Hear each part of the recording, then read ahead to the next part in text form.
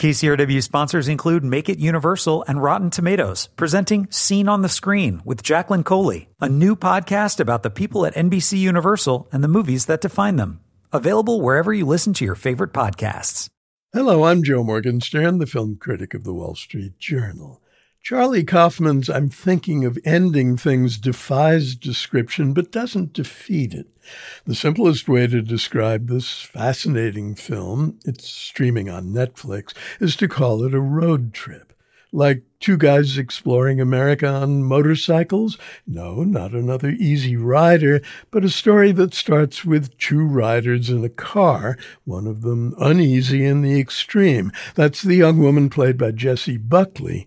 She'll have several names and maybe several identities before the journey is done. The other is her boyfriend, Jake.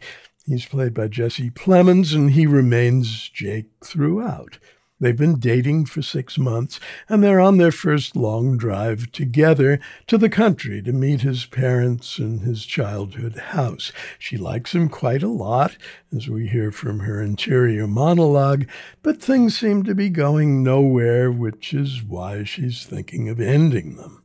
I wish I could tell you exactly where the plot goes, but I love the film's time disjunctures, the way it conjures with matters of identity, relationships, projection, not the multiplex kind, memory, the ravages of age, and the futility of hope. Sometimes when the focus turned to the nature of reality, I thought I was eavesdropping on ultra-high-grade dorm room chatter.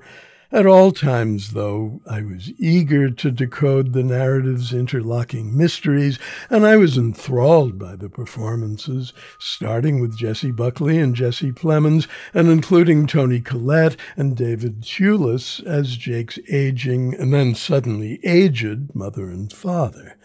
Watching Jake with his girlfriend, it's hard to tell what he really thinks of her, or of himself, as he sits seemingly mortified under his parents' withering gaze. What lurks in her is clearly fear. She's afraid of losing herself in the process of becoming what he wants or imagines her to be. I'm Thinking of Ending Things was based on the novel by Ian Reid. It's a special film, and occasionally an exasperating one, but not in the end an inaccessible one. It's a work of emotional impressionism with moments of rueful grace and startling images that evoke yearning. An old-fashioned ice cream store standing alone in a blizzard like a soft-serve version of Edward Hopper's Nighthawks.